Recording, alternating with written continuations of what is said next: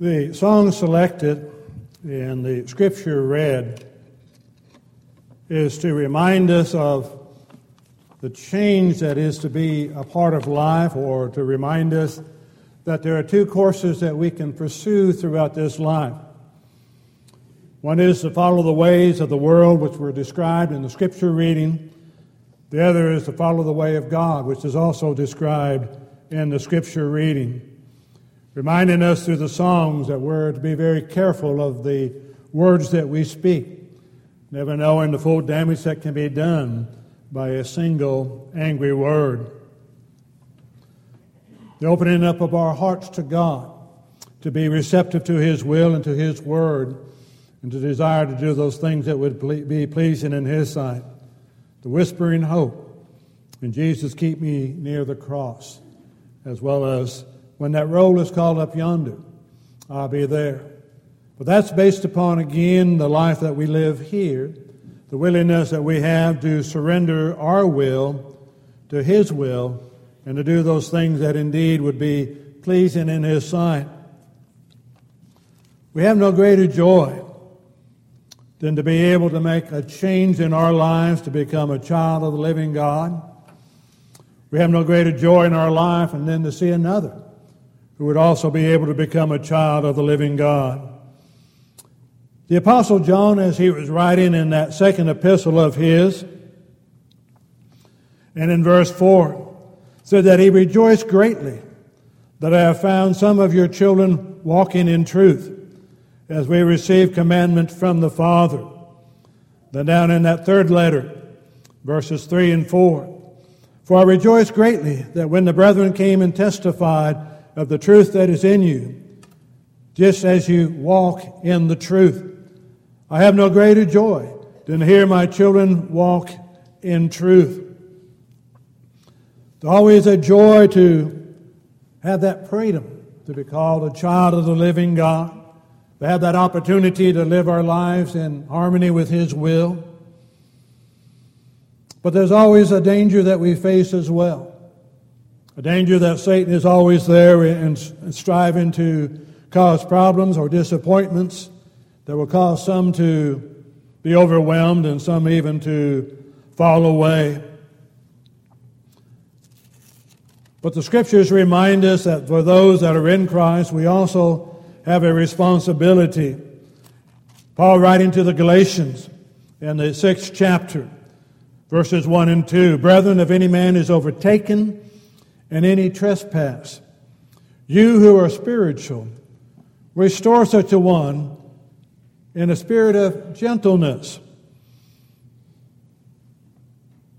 considering yourself, lest you also be tempted.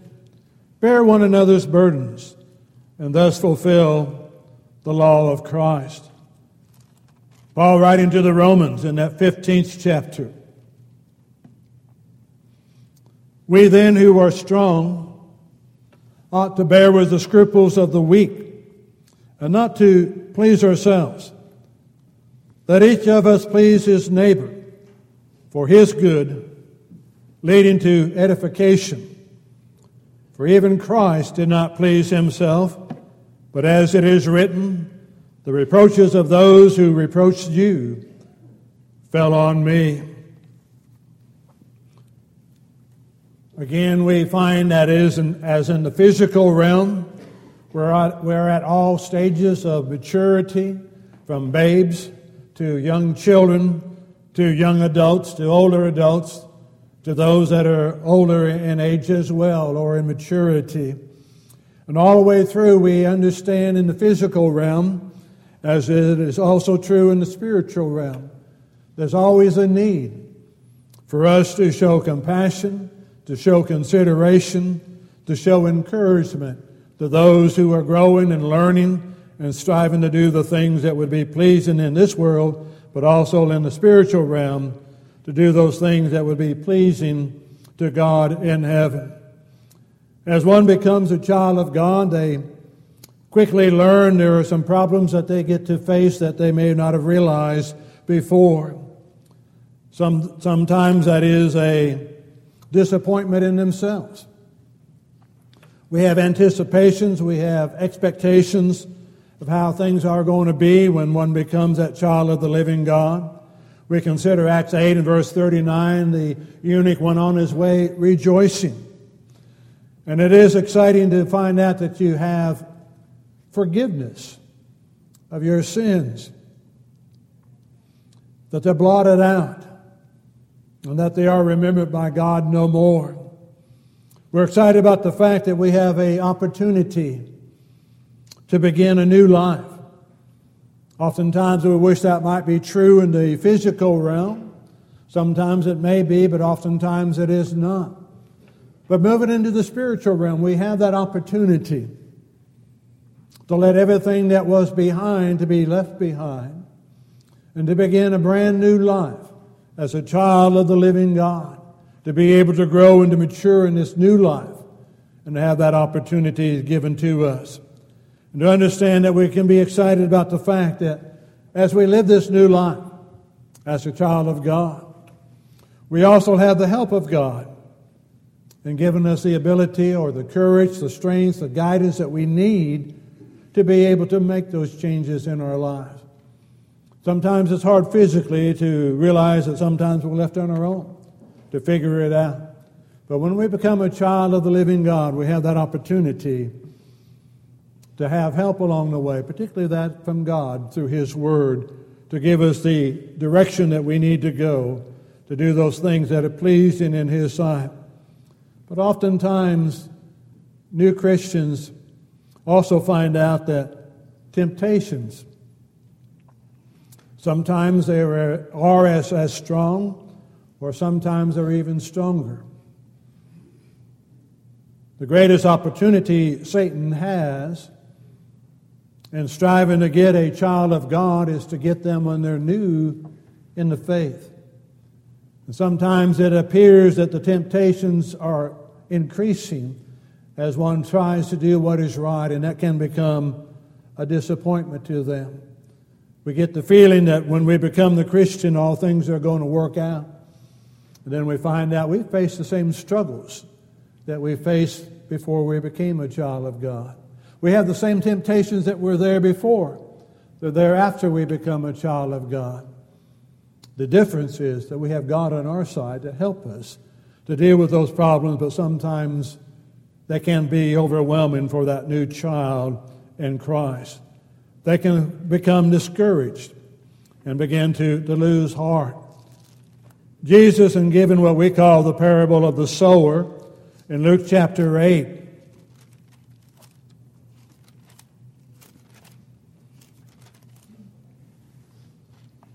reminds us as he gives the definition of what took place in verse 13. But the ones that fell on the rock, the soil, or the seed, are those when they hear, receive the word with joy. And these have no root, but believe for a while, and in the time of temptation, fall away. They haven't been able to establish a good soil or good foundation upon which to build. And it's easy when the temptation comes for them to give in and to fall back away from Christ. So how can we help? How can we help the newborn Christian to continue to have faith and confidence and the willingness to serve God along the way? Part of it is to be there to help them and to remind them, particularly what Paul told the Romans in the 12th chapter and verses 1 and 2. I therefore beseech you, brethren, by the mercies of God, that you present your bodies a living sacrifice, holy, acceptable to God, which is your reasonable service. And do not be conformed to this world, but be transformed by the renewing of your mind, that you may prove what is that good and acceptable and perfect will of God. That there's a transformation that takes place. And it's not as immediate as we might like it to be. We like to come up out of a watery grave of baptism, to have this new life, but sometimes we would want to have it in its maturity, not realizing that we are a babe, and as a babe, it's a growth process, and in a growth process, it takes time. And for us that are older, to help to encourage them, we're all in a growth process. We're all striving to remind ourselves that we're to leave alone the things of the world, that we're to be transformed by the renewing of the mind.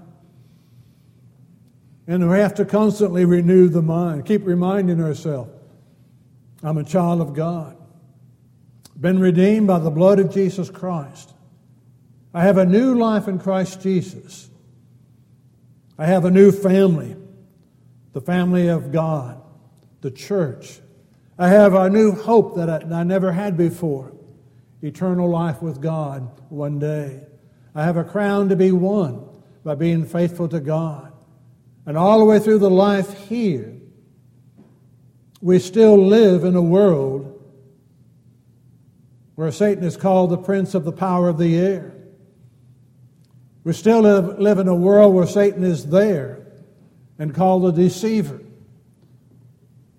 the one that will seek to beguile, the one that will seek to destroy or to weaken those newborn babes in Christ.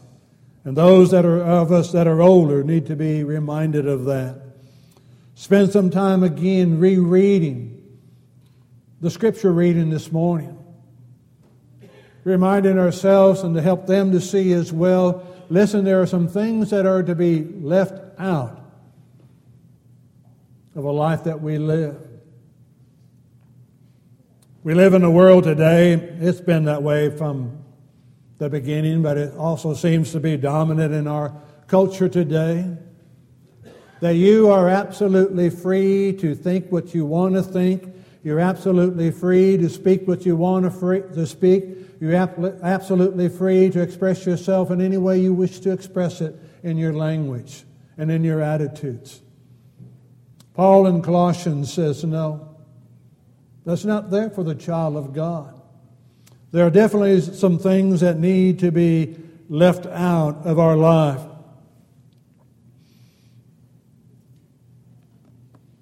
We're to put on those tender mercies and kindness, humility, meekness, long-suffering. We're to be bearing with one another and forgiving one another.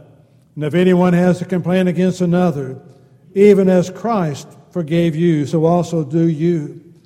Put on this perfect bond of unity, put on love, which is the perfect bond of unity, and let the peace of Christ rule in your life. But those other things that he's mentioned, lay those aside. Satan says there's nothing wrong with that type of language. Satan says there's nothing wrong with that type of attitude and characteristics and emotions. But those to be a part of a life that was left behind. And sometimes it's hard for us to be able to encourage those to do those things that indeed are right. To remind a new Christian of what they have in Christ Jesus. John expressed it in 1 John 1 and in verse 9, that if we confess our sins, He is faithful and just to forgive us our sins and to cleanse us from all unrighteousness. Sometimes a new Christian feels overwhelmed when they find themselves committing sin again. Sometimes they think they have failed. And they think that they're no longer a child of God. They need to be reminded and encouraged to understand what John is saying.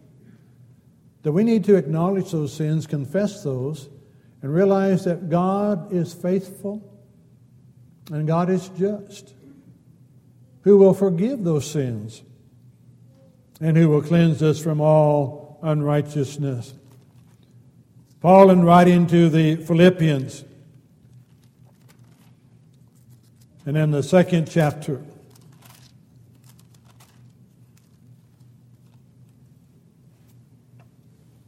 verses 12 and 13. Therefore, my beloved, as you have always obeyed, not as much in my presence only, but now much more in my absence, work out your own salvation with fear and trembling. Sometimes we look at that and figure we're on our own, but it's verse 13 that helps us well. For it is God who works in you, both to will and to do for His good pleasure. Do all things without complaining and disputing, that you may become blameless and harmless, children of God without fault, in the midst of a crooked and perverse generation, among whom you shine as lights in the world. Our life is different. It is the reminder for the new Christian that sometimes they forget. It is God working in you. And again, we're geared in our society, but human beings have always faced that. We're geared to wanting instant success, instant results from what we put forth, without the recognition that it takes time. It takes effort. It takes growth. It takes a dependence of the willingness to lean upon God. And oftentimes, as we're in Christ, and newborn babes in Christ, as we become a part of the family of God, sometimes we become disappointed with one another. Somehow we get the impression that when we become a Christian, a child of the living God, and we are part of a body of believers of like precious faith, that everybody always acts like they ought to act. And then they find out that's not true.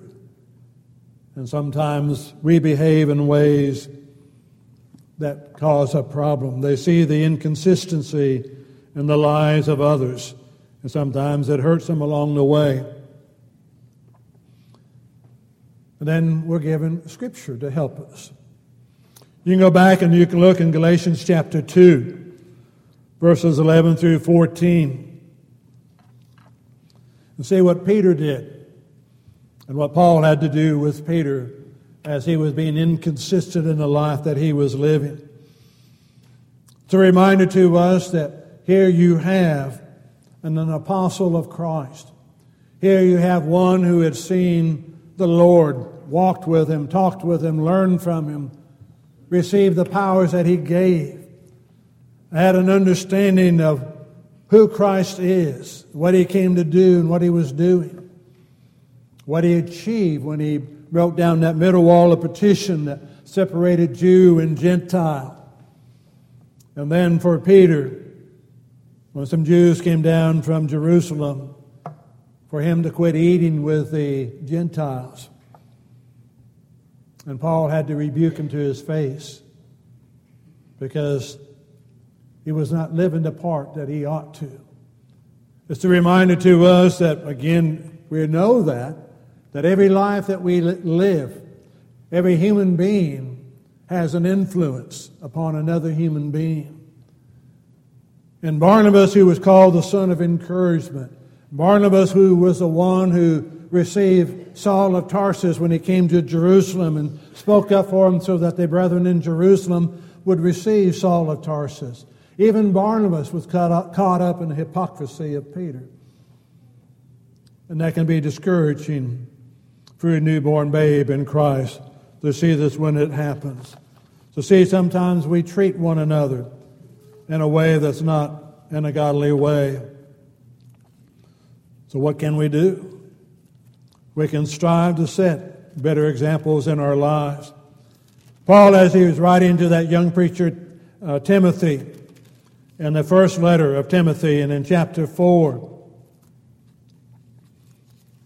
down at verse 12,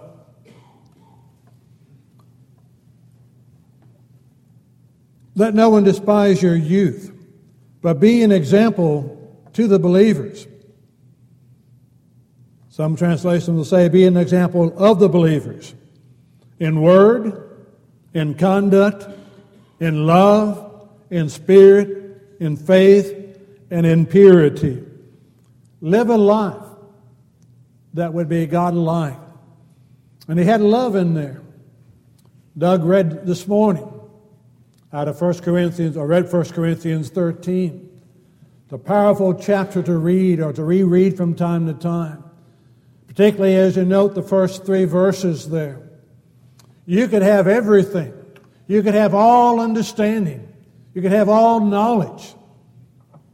But if you do not have the love that he describes in verses 4 through 8, it profits nothing. It has no value. Faith and love are going to serve their purpose. Well, faith and hope are going to serve their purpose. But love will always abound. It will always be there. So the importance of looking at those characteristics again and trying to apply them in our lives. Again, we're human beings. We have emotions. We have feelings. But we're also a spiritual being in Christ Jesus. And we take on new characteristics. We are a new creation. Paul was telling the Corinthians in the second letter in chapter 5 in verse 17, if any man is in Christ, he is a new creation. All things have passed away. Behold, all things have become new. And there's that struggle that we have of being this new creation, living in this fleshly body, to develop those characteristics that are godlike when we still live in the fleshly body. The desire is to be reminded from time to time. There are attitudes and characteristics that were a part of a former life, but are to be put aside and cast aside in order that we might be more pleasing in the eyes of God. There are trials and tribulations that come to the newborn Christian that sometimes can cause problems for them. The pleasures of the world have a strong toll at times on the new Christian. It's hard to break away from a lot that's in the world. Responsibilities that are of the world. We still have a life to live. We still have responsibilities to give. But we still have this life in Christ Jesus that rules and dominates the life that we live. Again, back to the Gospel of Luke and in chapter 8, this time in verse 14.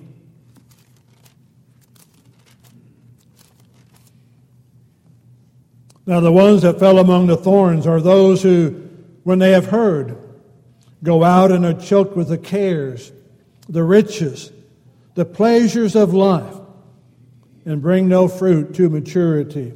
That danger is there for the newborn babe in Christ. To let those thorns get in there. Let them begin to take hold.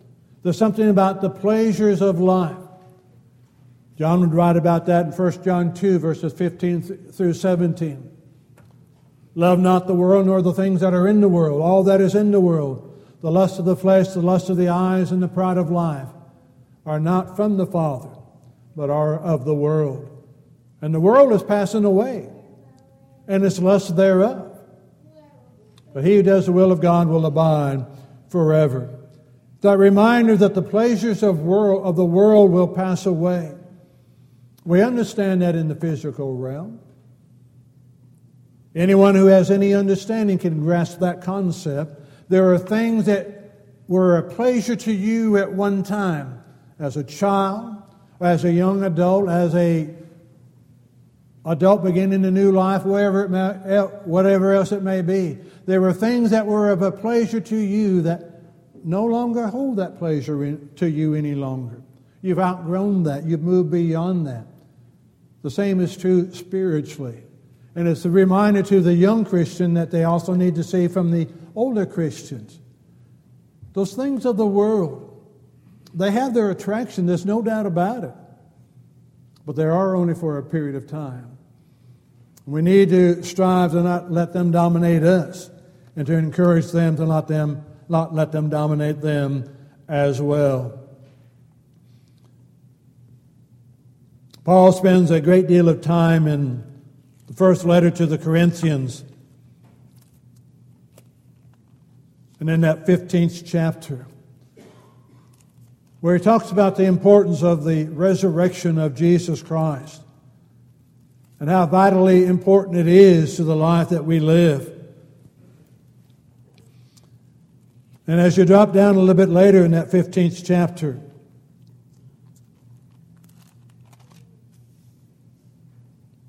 verses 33 and 34, do not be deceived. Evil company corrupts good habits. Awake to righteousness and do not sin. For some do not have this knowledge of God, and I speak this to your shame. Do not be deceived. Evil companions will corrupt good morals. I mentioned this morning in the auditorium class, spent a lot of time talking to prisoners in a maximum security prison. And almost without exception, every one of them will tell you the reason that they are in prison is because not what they did, but because they were with the wrong crowd at the wrong time. The Bible simply says, don't be deceived. We're trying to influence the world, but do not be deceived. The world can influence you, and oftentimes does for that newborn babe in Christ. There's a lot of things that are out there that are pleasant and good and we would want to have a part of, but do not lead to the right conclusions. Do the will of God and seek those things that are pleasing within His sight. We need to be reminded ourselves and then encourage them of what is important. Matthew 6 and verse 33. But seek first the kingdom of God and His righteousness, and all these things shall be added to you. Seek first the kingdom of God and His righteousness. It changes the perspective. We set goals in the physical realm, we set them in the spiritual realm. And one needs to see where the goal is. And to help a new child of God to see, you set your goal on God, on His kingdom, and the other things will then fall into place. Develop that relationship with one another that leads to a closer life, indeed, with God. Sometimes a newborn babe in Christ gets discouraged because they have an impression that when they become a Christian, everything will change. All of their problems will be gone. All of the difficulties that they face will be gone. And that's not so. And sometimes they need to be reminded and encouraged and then taught along the way. The only thing that changes when you become a child of the living God is you. You face the same problems that you faced before you became a child of God. You got the same difficulties that you had, but you have a new way of dealing with those that you did not have before. You've changed. The trials, the tribulations, the persecutions, the ridicule, they've been there, and they may continue to be there, and they may grow and abound, but you have a new hope through God that He's there to help you. It's not always easy to be that new babe in Christ. They need encouragement, they need help, they need prayers. They need to know that they're loved and cared for. But that also applies to every one of us as a child of God. We need each other. We need to be reminded of why we have gathered together. It is because of the one who gave His life for us. the one who was willing to shed his blood upon a cross so that we might have forgiveness of our sins, so that we might learn, as we sung in the songs that we sung this morning, of what it is that indeed we have through Christ Jesus our Lord. To know that we are a new creature and we have a new purpose, a new life, a new goal. And to the best of our ability, with the help of God, we want to encourage each one to be that new creature in Christ and to strive towards that goal together, encouraging one another along the way. It may be this morning that you're not yet a child of God, not that new creation in Christ Jesus. There's an understanding that you realize that it is sin that separates you from God, that you're willing to repent of those sins, turn from those, confess Jesus as the Lord and the Savior, then obey Him in baptism for the remission of sins, in order that you may be raised to walk a new life, to be able to do that. Or as a child of God, to be able to come home if we've strayed from the way, to renew that life in Christ Jesus again. But to ask for the prayers of brothers and sisters in Christ. That invitation is there. We have a need to respond to it. We'd like to encourage you to do such and to come forward as together we stand and sing. Buried with Christ, my blessed Redeemer, dead to the whole life of folly and